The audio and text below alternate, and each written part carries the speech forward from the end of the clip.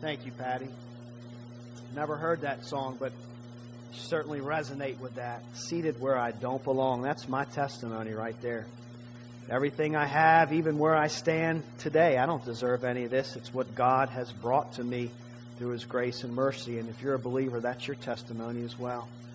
We're here where we don't belong in the presence of God. And we're only here because of what Christ has done. Speaking of a giving God, I received from the Giving Lord last week for Pastor's Appreciation Day.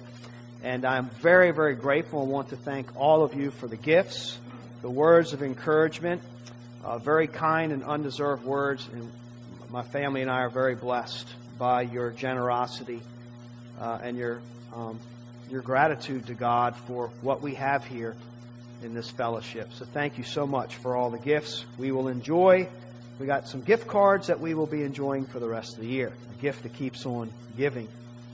Also, before we get into our text this morning, just a reminder that we're going to have our Thanksgiving share service on the 24th. Psalm 44:8 says, "In God we have boasted continually, and we will give thanks to your name forever." And our share service is just an opportunity for the body of Christ to come and share, edify your fellow brothers and sisters in Christ by sharing what God is doing in your life in some form or fashion in the form of gratitude. And if you're thinking, surely he doesn't need me to speak, the docket is probably already full with so many people wanting to thank God, that's not the case. There's lots of room for you to come and share. So pray about what God would have you to share on that service, and please let me know. Also, after the sermon, just want to give you a heads up.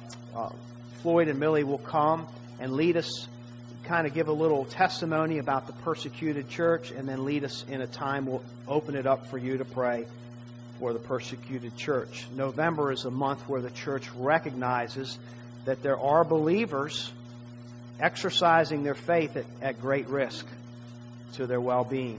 And so we want to bring that to our attention as well. The Gospel of Matthew. Last time we were in chapter 27. And it was in that chapter where we read about Christ being crucified on the cross.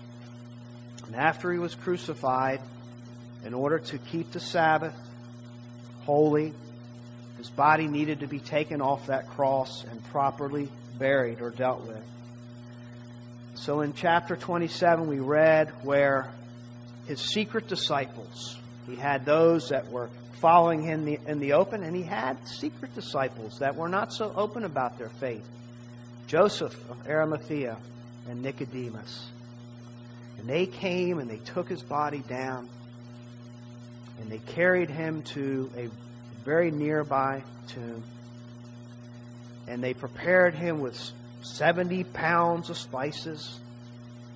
And they gently and carefully wrapped His body in linens. And they laid Him in this tomb. And that was Joseph's own tomb. So Jesus was buried in the tomb of a rich man to fulfill Scripture. And then, by the request of the Jewish leaders, guards were posted at this tomb, and a big stone was rolled in front of the opening, and it was sealed, and it was guarded. And so, in essence, when we concluded chapter 27, by all intents and purposes, Jesus and His ministry and His teachings are a thing of the past. Because the Jewish leaders didn't even want any rumors, any chance of any teachings or any idea that Jesus may have risen from the dead, or that His ministry continues. And so they posted guards. They didn't want a chance of anything about Jesus to continue to live. And really, rightly understood, Jesus was a thing of the past per se, because even His own disciples were not expecting anything beyond this point. And so that's how we close chapter 27. And then we turn the page to chapter 28. And you and I know that this is the resurrection chapter. It's the final chapter in Matthew's Gospel. And it talks about when Jesus walked out of the tomb. And Matthew just continues to cover time and events. That's Matthew's, one of his techniques in this. And so because we know how the story goes, we know that it's the third day. And we learned last time that Jesus has been in the tomb for 3 days to fulfill Scripture, and that the Jewish way of looking at a day, any part of a day is considered a whole day. So he wasn't in there 24 hours, 3 times 3, but he was in there, according to Jewish thought, 3 days. And we know that Scripture says on the third day, actually Jesus, by His own words, said several times, I will be placed in the hands of man, I will suffer, I will die, but on the third day I will rise again. And so, obviously, as we look into this chapter, we anticipate that Jesus will walk out of that tomb. So let's read chapter 28, and we're going to cover the first 10 verses this morning. Now after the Sabbath, toward the dawn of the first day of the week, Mary Magdalene and the other Mary went to see the tomb. And behold, there was a great earthquake. For an angel of the Lord descended from heaven and came and rolled back the stone and sat on it. His appearance was like lightning, and his clothing white as snow. And for fear of him, the guards trembled and became like dead men. They were out. But the angel said to the women, do not be afraid, for I know that you seek Jesus who was crucified. He's not here, for he has risen as he said. Come, see the place where he lay. Then go quickly and tell his disciples that he is risen from the dead. And behold, he is going before you to Galilee.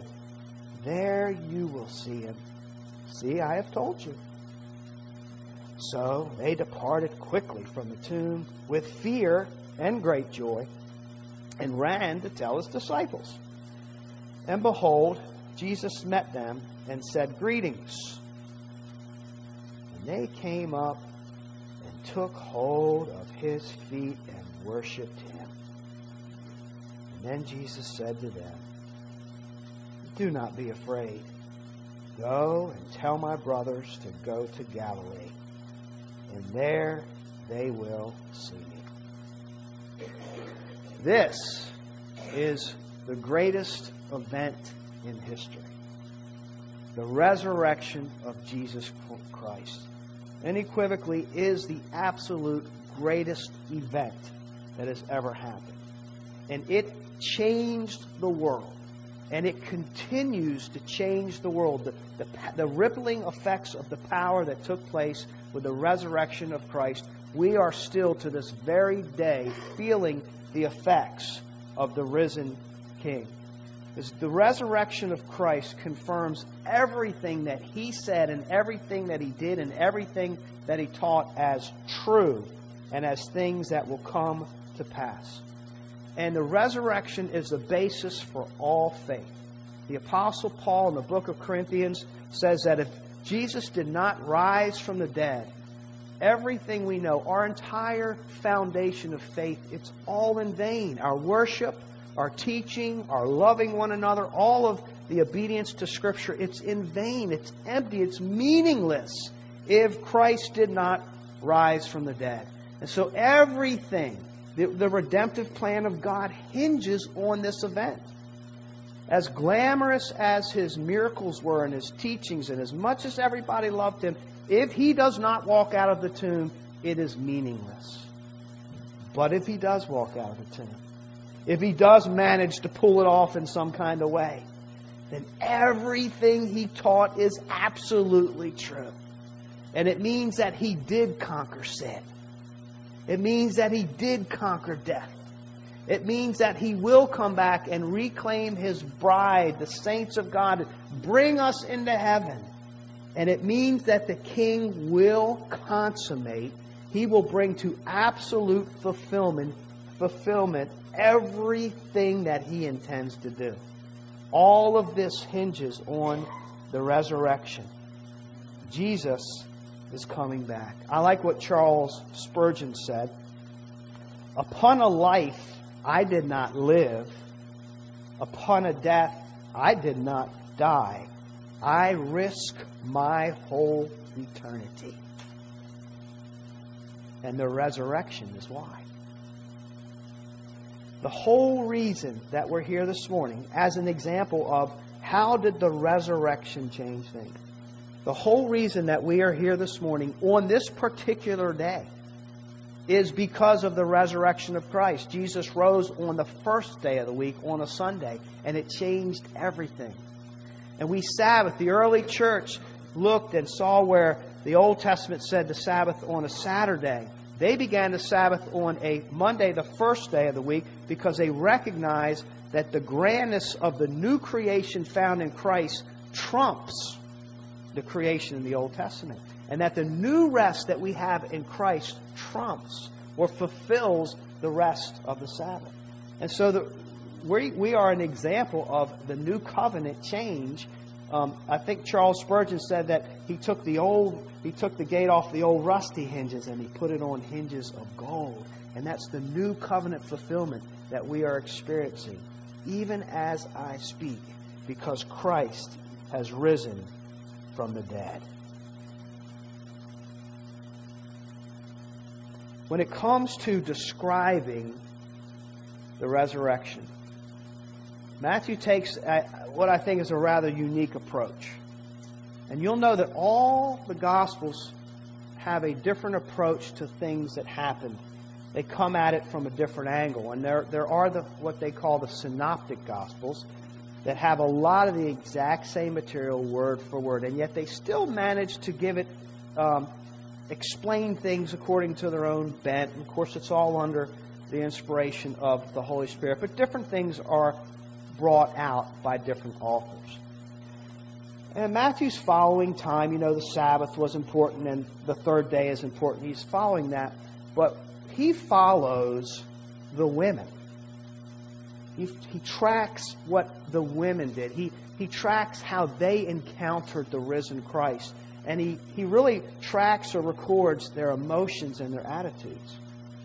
So I'm going to kind of follow in the steps of John MacArthur, who did something very similar, and that is we're going to look at this through the emotions and the attitudes, or emotional attitudes, if you will, of the women that encountered the resurrection. Now they're coming to the tomb, they're coming to the grave, and Matthew tells us that it's early Sunday morning, probably before it's even light. Now remember the Sabbath was live, and in the Saturday they couldn't do anything. They couldn't really move around much. They couldn't buy. They couldn't sell. But now the Sabbath has been over for several hours, ending at 6 p.m. And they're up at dark, and they are making their way to the tomb to see Jesus. And the first emotional attitude that we find here is what I'll call respect. They're going to the tomb to see Jesus. They are going to the tomb really to solemnly pay their respects, to continue to minister to Him. So verse 1, after the Sabbath, toward the dawn of the first day of the week, Mary Magdalene and the other Mary went to see the tomb. There's a lot of Marys to keep up with in the New Testament. These women, where are they going? They're going to the tomb. Why? Because they love Jesus. They love Jesus. They want to abide in Jesus. They want to remain in Jesus. They want to be as close to Jesus as they can. They want to continue to minister to Him in any way that they can. They're doing the right thing. They're doing the dutiful thing. They have obligations. But in essence, they love Him and they want to continue to respect Him. They've been attending to Jesus and His needs ever since they first set their faith on Christ. Now, other disciples come and go, but one thing you find in common in the New Testament is that there's always women present where Jesus is.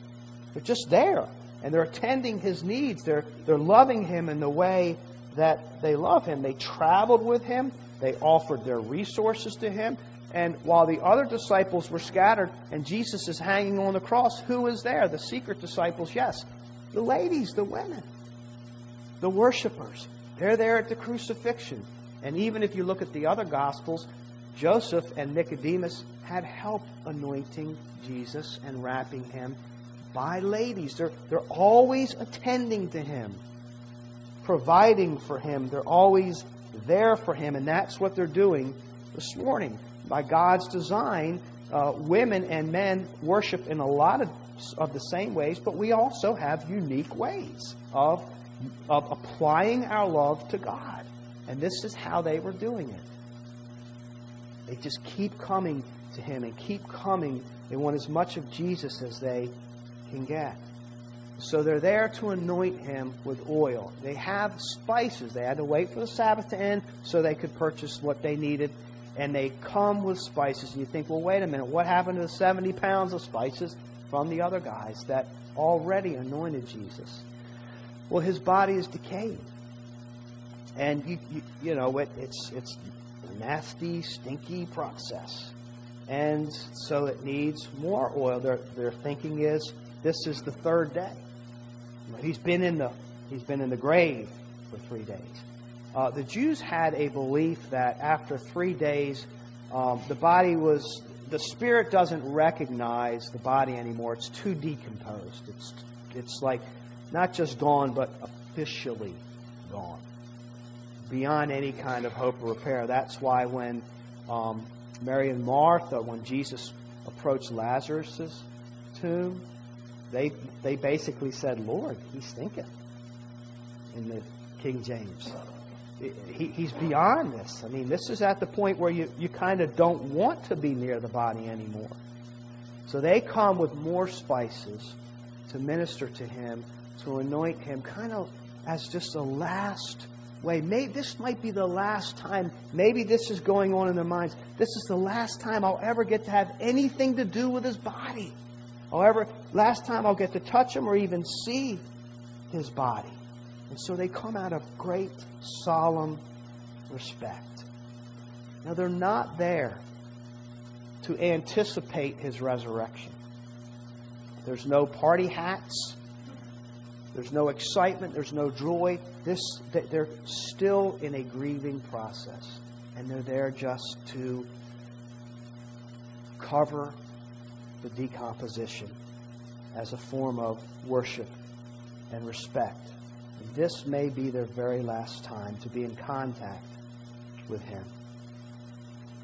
They don't believe at this point in the resurrection. It never registered. And we have been through the whole book of Matthew now, and we know that Jesus said several times that he will rise from the dead, and nobody really got it. Not even those that followed him the closest. Not even those that were getting a lot of other kingdom principles and lights were going off. They did not get this. Not even these women that stayed by his side. They were there because Jesus was dead. Matter of fact, Mark's gospel tells us, it's likely dark out, and this group of women are making their way to the tomb. And what they're talking about is, how are we going to get that big stone out of the way so we can anoint him with these spices? That was the problem that they had to solve. They didn't know that there were guards there. They didn't know that when they showed up, the stone will already be moved away. And it's not just Mary Magdalene and the other Mary. If you incorporate the information from the other Gospels, there's also the Mary of James and Joseph, Mary Magdalene and Mary, the mother of James and Joseph. You also, the other accounts say that Salome is there, Joanna is there. So there's a group of women. And this is Mary Magdalene, whom Jesus delivered, exorcised 7 demons out of her. And ever since that time when her heart was set free, she has been following Jesus. She loves this man, adores, and is filled with gratitude to Jesus. So there they are, in solemn respect, guess wishing to pay their respects, if you will. And then second, they experience the emotion of what I'll call holy terror. Behold, there was a great earthquake. For an angel of the Lord descended from heaven and came and rolled back the stone and sat on it. His appearance was like lightning, and his clothing white as snow. And for fear of him, the guards trembled and became like dead men. They're out. But the angel said to the women, do not be afraid, for I know that you seek Jesus, who was crucified. So here they are, approaching the grave early in the morning, may still even be dark at this point. And the ground begins to shake under their feet. Now, this is the second earthquake in 3 days. And sometimes, for emphasis or just as a manifestation of His power, for whatever reason, sometimes God shakes the earth when He does things. And we know that when He delivered the law to Moses for His people Israel on that holy mountain, the ground shook. And the people were scared at what was going on there. Nature had something to say for emphasis of the power of God. And we just read when Jesus hung on the cross and when He breathed His last, the ground shook, there was an earthquake, and rocks split. And now when Jesus comes out of the grave, the ground shakes again. And we read in Revelation that it will shake yet another time when He comes back as the King to consummate the kingdom. The ground will shake. And so they're experiencing this earthquake. They don't understand really what's going on, but here is the ground shaking again under the power of God. And yet, what kind of power? Exactly why is the ground shaking? Well, we get the impression from Matthew's gospel that the ground shakes because God sends one of His messengers, an angel, from heaven to earth to roll the stone away. And according to Matthew, it's when the angel comes that shakes the ground. Now, in my imagination, what I like to picture in regards to the resurrection is that Jesus, of course, He's still and He's dead. And then all of a sudden, this glorious power of God comes upon Him and He stands up and He rips His grave clothes and He punches the stone out of the way and He makes rubble of it. And the power of God and all that makes the ground shake. And I like my version kind of better, but that's not what Scripture says. The angel, this glorious being, a messenger. You know, the angels are just like, can't wait to do whatever God tells them to do. They love the plan of God. They love to serve Him. And He is here, and apparently that is how the ground shakes. Now, also, we don't want to make the mistake to think, well, God had to send the angel down to earth because Jesus was in the tomb. But the problem was the stone was still there and He was raised from the dead, but He had to wait for the angel to come and get Him out. So He's just waiting. Okay, God, I got things to do. When are you going to open the door? We don't want to make that mistake.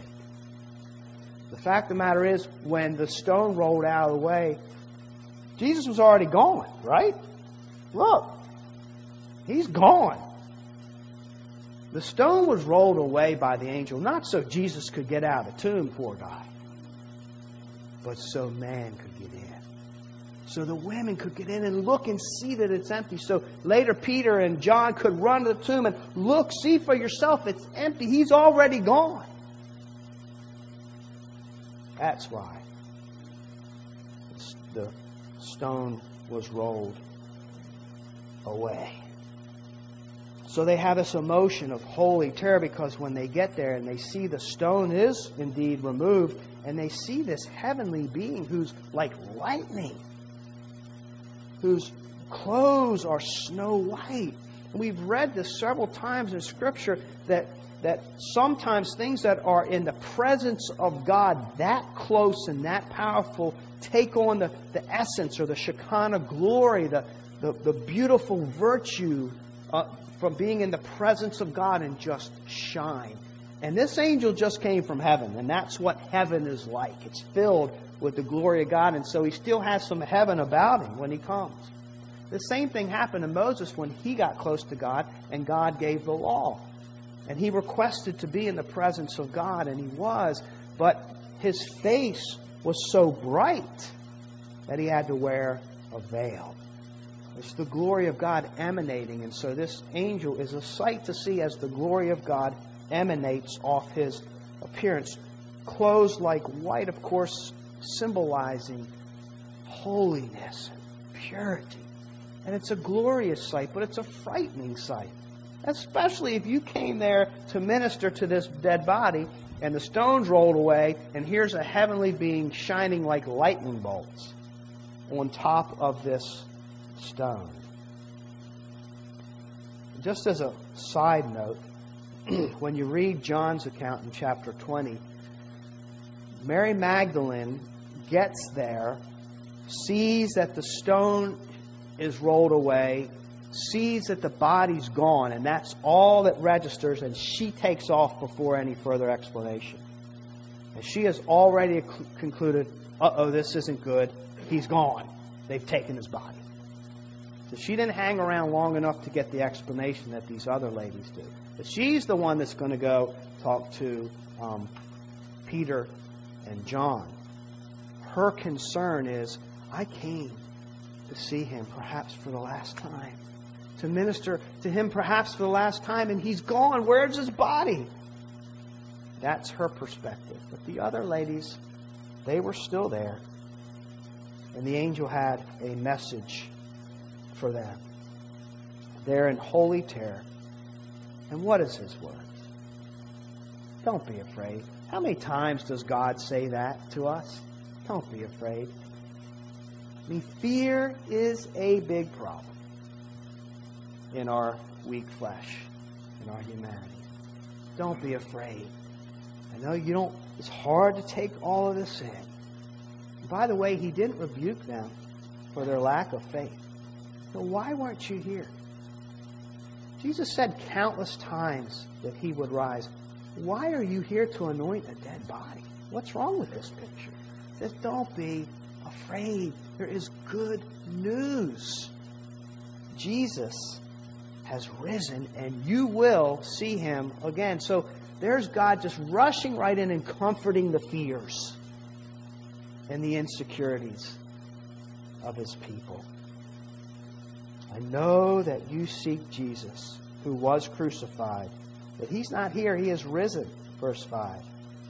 Come, he says. Look, see where he lay. And here's where we find yet another fascinating picture. Because when they stoop down to go into this sepulcher, they see the linens that Jesus was wrapped in. And it's nothing like my imagination, where Jesus jumps up, he's full of life now, he rips his grave clothes off and he just throws them out of the way, and they're scattered all throughout the tomb, all the way going down the trail. They're neatly in place. Even the shroud or the headcloth is neatly where it should be. And so they're fascinated that, I mean, how can you get out of the clothes and yet it looks like they're just empty there? So even James and John, when they look at that, they're like, well, how could this be? So you say, well, wait a minute. If he didn't even have to unravel and get himself out, how did this happen? How did he even get out of the tomb to begin with if he was gone before the stone was rolled away? I don't know for sure, but I have a sneaky suspicion. And we read later when Jesus is risen and the disciples are in a room in Jerusalem. And they're meeting there. And who walks in? Jesus. But he doesn't use the door. He just walks through the walls. And so he's on the outside of the wall 1 second, and the next second he walks through the wall in his glorified body, and there he is. Now that'll cause you to scratch your head. I'm just going to guess that just this glorified body that just can just materialize whatever it is, he just materialized into life and came through the linens. And they're just there like they were never moved. And then he just walks right through the stone. It's a fascinating thing. It just adds to the veracity of the fact that you can't make this stuff up when it comes to the resurrection. It's Scripture fulfilled after Scripture fulfilled. He's not here. Do not be afraid. He has risen as He said He is risen. The angel brings comfort. And then John MacArthur says, fascination has to give way to proclamation. And so here's what the angel says. Go quickly and tell His disciples that He's risen from the dead. And behold, He's going before you to Galilee. And you will see Him. See, I have told you this. The fascination turns into proclamation. So the angel, nothing was said. They're looking in the grave. How do you make sense of this? And so the angel just speaks. Here's what's going on. I know your head's spinning. How could this happen? Here's what's going on. He fulfilled His promise. And now what I want you to do, there's still work to be done. I want you to go and tell the disciples what you have seen. That He is risen. Proclaim the good news. Fascination gave way to proclamation. Christ is alive. It's the women, you see. It's the women that heard the good news first. It's the women that saw the empty tomb first. You know, the other disciples, they're still back in the rooms and wherever they are, they're still in the grieving process. But because the women came to minister to Him, they get to see and hear this first. Because they were on their way to minister to Christ. Matter of fact, when they are on their way to proclaim the good news to the disciples, who shows up before they get to Galilee? But the risen Lord. They meet Him on the way. Not only do they want to see Him, He wants to see them. And He gives the same message as the angel. Don't be afraid. It's me. I'm risen from the dead. Go and tell. And He says, my brothers. Go and tell my brothers that I have risen from the dead. Hebrews says, I'm not ashamed to call them my brothers. The kingdom of God. God is an awesome God. The greatest event in history. And it was witnessed and testified to this group of women. And a lot of scholars go all over the place of why would it be in God's plan that these women would be the first to hear it and these women would be the first to see the resurrected Christ. And there's all these speculations, and I don't know which one of them is true or false, but if you just take it at face value, why were they the ones that were privy to it first? Well, I think it's because they were seeking Him. They were just there to minister to Him. That's it. They had a mission in their mind. I want to love Him. I want to respect Him. I want to be near Him. And if He's in a tomb, then I'm going to be on the other side of that tomb. Whatever it takes to be near Jesus, because their hearts loved Him. They were seeking Him. That's what the angel said. I know you seek Jesus. And because they were seeking Him, they found Him. It wasn't because they believed in the resurrection. It's because they were seeking Him. They didn't have it all figured out. But they were there, and God showed up for them. And it reminds me of what Jesus said way back in Matthew 6:33. Seek first His kingdom and His righteousness, and all these things will be added unto you.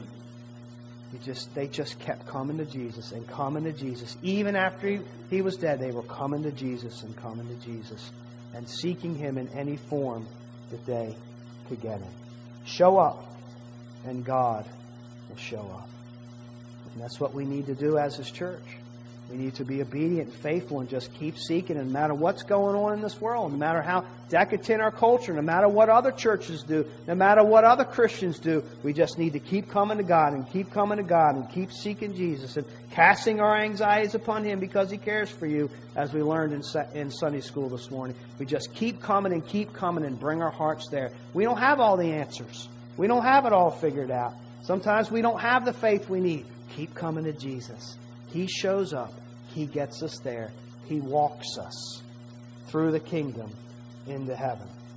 So this brings us to a third emotion, and that is the emotion of joy. So they didn't stay in that holy terror for too long. They experienced joy. So they departed quickly, verse 8, from the tomb with fear and great joy. See, now it's starting to register. You know, sometimes news doesn't calculate, doesn't hit home quickly. It takes a little while to process it. they are starting to process what they just witnessed.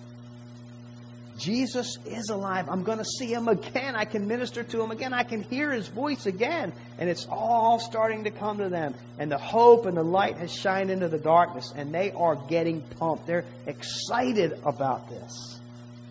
And so that terror is now it's mixed with joy. Kind of like when you almost forget about your birthday. Oh yeah, my birthday is tomorrow.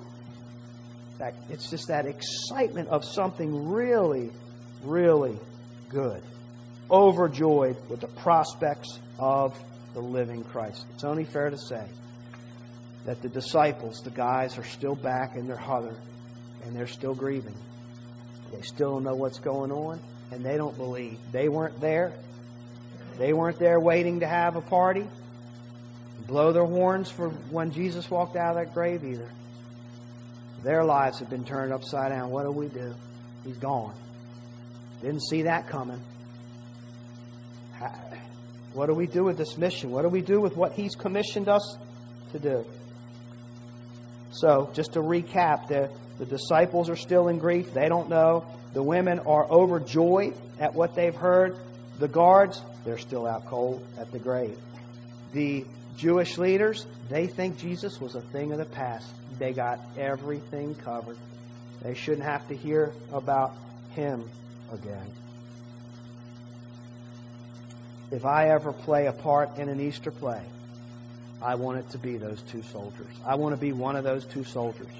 Because at the very beginning, I get to just look shocked, hit the ground, and lay there the rest of the play while you do all the work. Mary Magdalene went. She told the news to John and Peter. Did they believe? If you read the different accounts when they're even told Jesus is risen. I don't think so. I don't. So John and Peter run to the tomb. Now John, this is in Gospel John. John wrote the Gospel John, and so he's kind of points certain things out. Who got there first? John. Who's John? He's the disciple whom Jesus loved. So anyway, John kind of stops, almost like it's, should I even go in? I mean, this is kind of like a holy moment. What's Peter do? Blows right by him, goes in the tomb, and he sees the grave close as well. And as the angel ministered to them, John, the light goes off in John's heart, and he says of himself, I remembered, and then I believed in the resurrection. So he tells on himself. By the way, Peter and John, they take off. There's only one person left now at the tomb after all this, and it's Mary Magdalene. She is still just like not sure what to do. She is still grieving. Her head is spinning. She was so desperate for Christ. The idea that she may never get to see Him or touch Him again, it's too much for her. And she's kind of clueless. The thought is that she's just crying so much, she doesn't even see what's happening. And Jesus comes and speaks to her. She thinks it's the gardener. And you think, how could...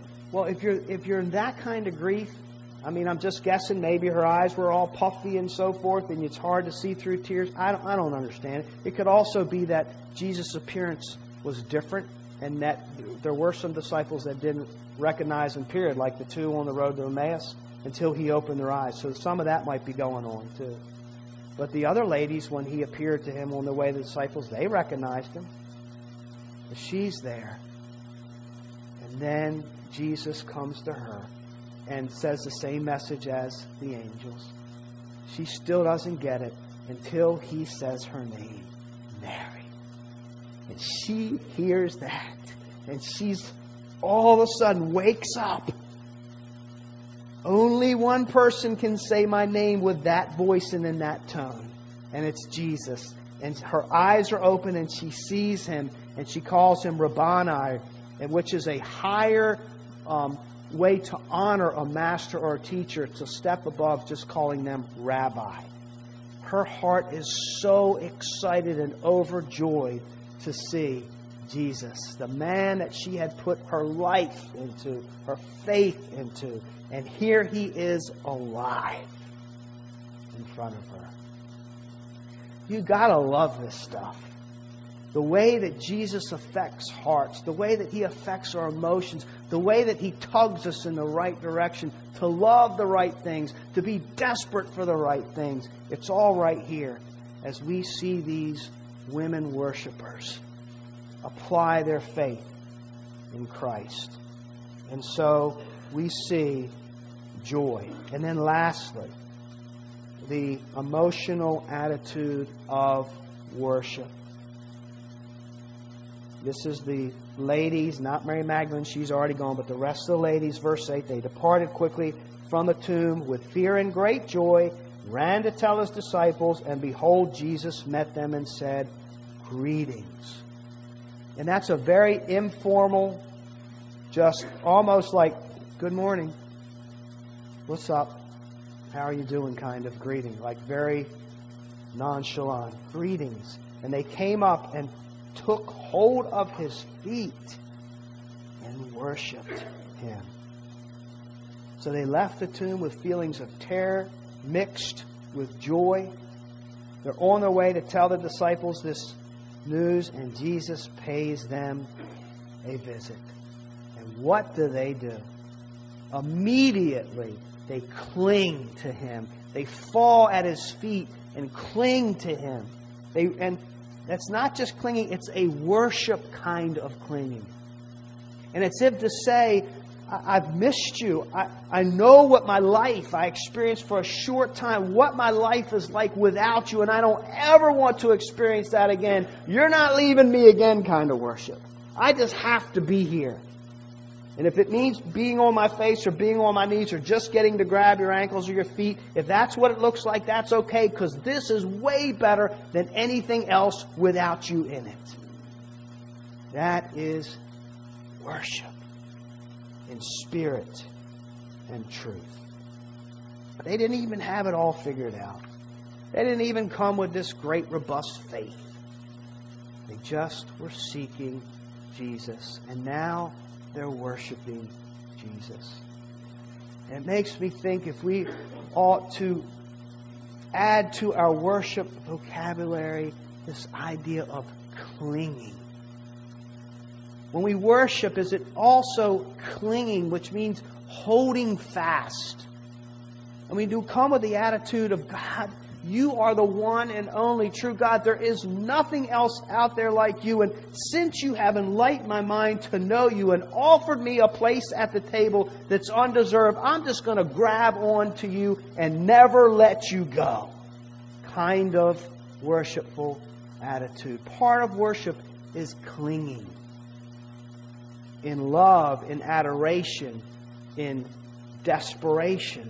It's a part of what disciples do. And so we see the emotional attitudes unfold in Matthew's account of the resurrection. We see the solemn respect. We need to have solemn respect. We see the holy terror. And as disciples, we need a holy terror of the things of heaven and the glory of God. And they experience joy. The good news is still good. Jesus is still changing the world. He's still changing my heart. He's still changing your heart. There is always hope, and He's coming back. And so there's always reason, no matter what we're experiencing, to be joyful. Rejoice in the Lord. But then there's that worship. That attitude of worship. Where are our hearts this morning? Who is Jesus to us this morning? What have we turned Him into? Is He the honorable, majestic, holy God that He paints Himself, that He reveals Himself to us? Is He the kind of God that once we have, we don't ever want to let go because we've been there without Him and we know what it's like and it stinks? And once you have tasted and see that He is good, are we clinging to this Christ that we're seeking this morning? These are attitudes of disciples of Christ. Let us emulate these women that love and worship and adore and apply their faith in Christ this morning. May God bless the preaching of His Word.